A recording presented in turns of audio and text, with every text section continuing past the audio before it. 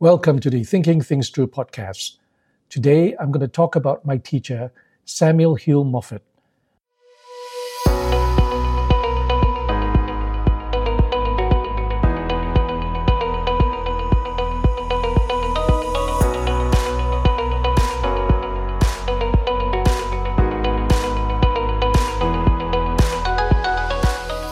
I've been privileged to study under some of the greatest minds in their academic fields.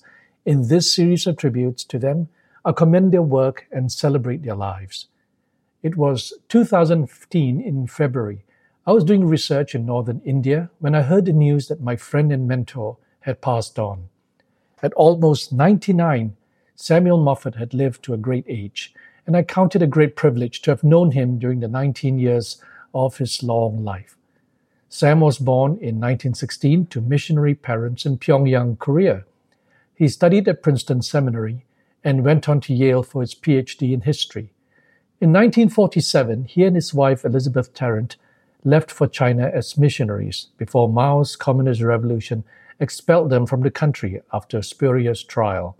His wife died 3 years later of cancer. In 1956, Sam returned to the land of his birth, Korea, with his second wife, Eileen Flower. There, he taught and researched for the next 25 years before returning to the States to teach at Princeton Seminary from 1981 to 1986. I met Sam 10 years after his retirement in 1996. I was a 36-year-old first-year seminary student who had already had a career in science and in law when I first met this 80-year-old professor. One of my classmates said, I should meet this white professor who spoke Mandarin Chinese. My friend did not know that I did not speak Mandarin. In any case, I met with him, and Sam would take lunch at the cafeteria to meet students. I was one of them. I will always remember his kindness. He was aware that as a graduate student on a very tight budget, I tried to cut down on expenses. There were many occasions when Sam insisted on buying my lunch. I learned 3 things from Sam: the Asian roots of Christianity from studying geography and history, that religions influence each other and evolve over time, and that I should write my reflections down as time is not on the scholar's side. The first thing I learned from him, that the Asian roots of Christianity came from studying geography and history, was so impactful that I want to share a bit of this here. Sam knew that I was on a lifelong quest to understand God in the context of science and other religions, beyond Christianity's belief in Israel's God.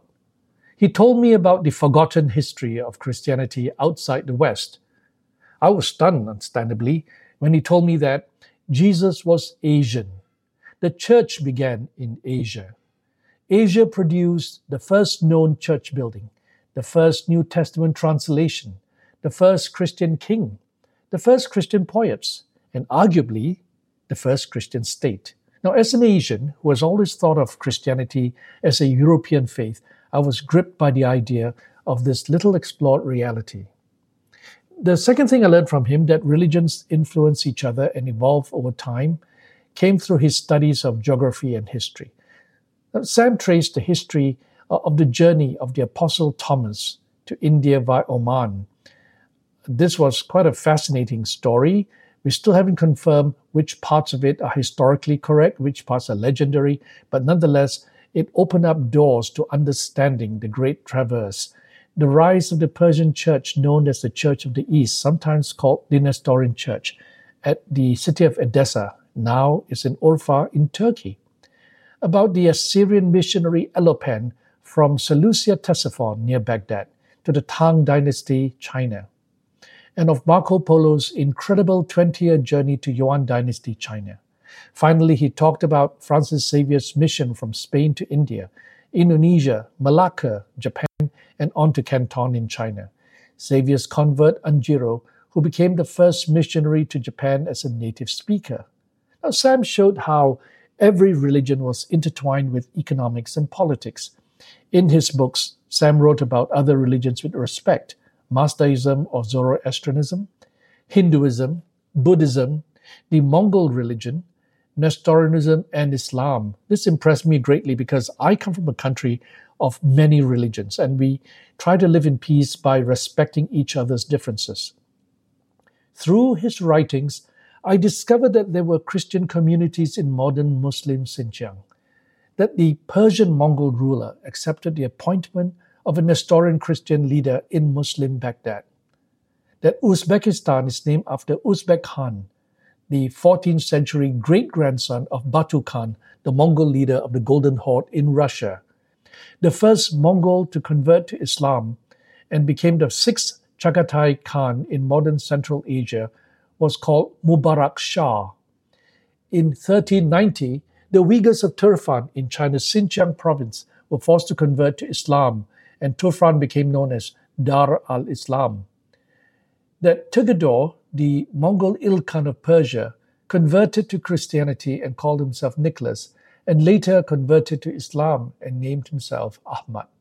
And that two of the most important Christian leaders in Persia were Uyghur. As you can see, the intertwining of religions and locations were quite mind-boggling.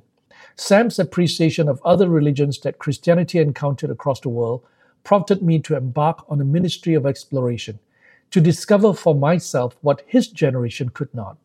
Advances in science and technology, as well as medical pharmacology, made visiting these far-flung places safer. Now, how did I move from a ministry of teaching and research into one of exploration?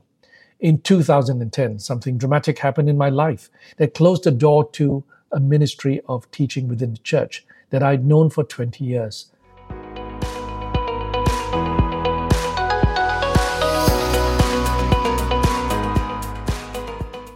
Sam suggested that I might visit the lands he wrote about, but he himself did not get a chance to see. He had become too old to endure such adventure expeditions. I did not take him seriously then, but wondered, why not? From 2011, I began my plan to retrace the journey of Marco Polo, where he met Kublai Khan, the Mongolian emperor of China, whose mother was a Christian princess. Over the past decade, I've systematically visited many lands that Sam wrote about. The next one coming up is Baghdad itself, and then the ruins of Seleucia Ctesiphon. His lifelong studies showed that religions influence each other. My travels taught me that every religion evolved over time. Nothing is static.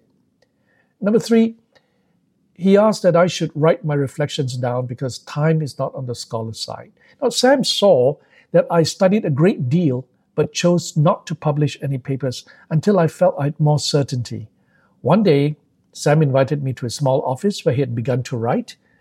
It was full of handwritten notes in various stages of fraying. He then advised me not to wait too long before I wrote anything down.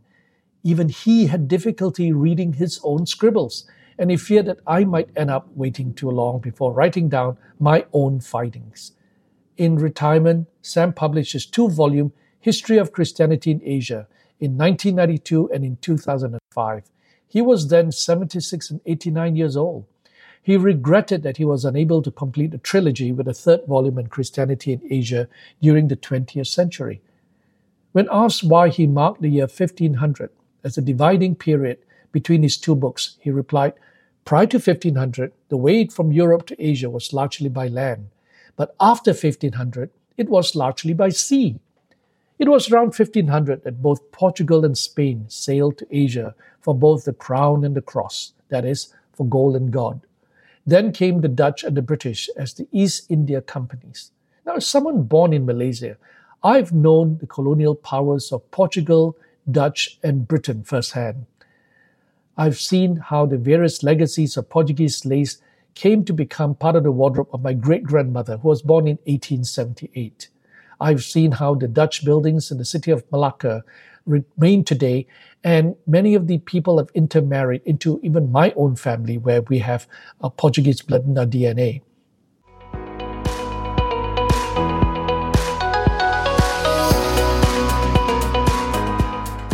Sam and I had much in common. We were both born in Asia. We both studied in the West, theology at Princeton and history at Yale. We were both fascinated by the great travelers who bridged the East and the West. As Christian scholars, we wanted to learn about other religions. As citizens of the world, We considered the people around the globe part of our extended family. His deep interest in Asian history of Christianity sparked my own. Over the past 15 years, I've been tracing the accounts of Christian witness in his two books and visited many places he mentioned, from Syria, Iran, Iraq, Jordan, Turkey, Lebanon, Tunisia, and soon Algeria. Sam would have been delighted that I'm now close to completing the old Silk Road, except for southern Iraq and Afghanistan, visiting and documenting with photographs and videos the places he wrote of. I remember Sam urging me to start writing before I forget what I thought I remembered of what I knew. Now, the three things I learned from Sam, I'm going to repeat this, is the Asian roots of Christianity, that religions influence each other and evolve over time, and finally, that I should write as soon as I can. I once asked him, Sam, when you see God, what would be your first question to him? He replied without batting an eyelid, "What's with the Bible?" Now, this was not what I expected from a missionary and a professor of church history.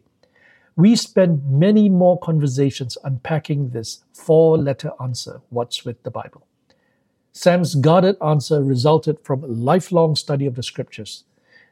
This library of diverse genres, written by many anonymous writers over a long period of time in various locations that we call the Bible, simply does not match the simplistic, monolithic idea of the Bible as God's word that we have been taught. His honest answer led me to investigate the history of canon, that is, how the Bible came to be, with another distinguished scholar, the late professor of New Testament Bruce Metzger, who lived to a ripe old age of 93. Both Bruce and Sam serve as advisors to the ministry of ACT, for which I'm grateful. Every time we part company, I'd say, "Sam, I'll see you." "Not before I see you, Ron," he would reply. "Sam, if you can read this, here's to you and your labors in writing of your learning. You will not be forgotten."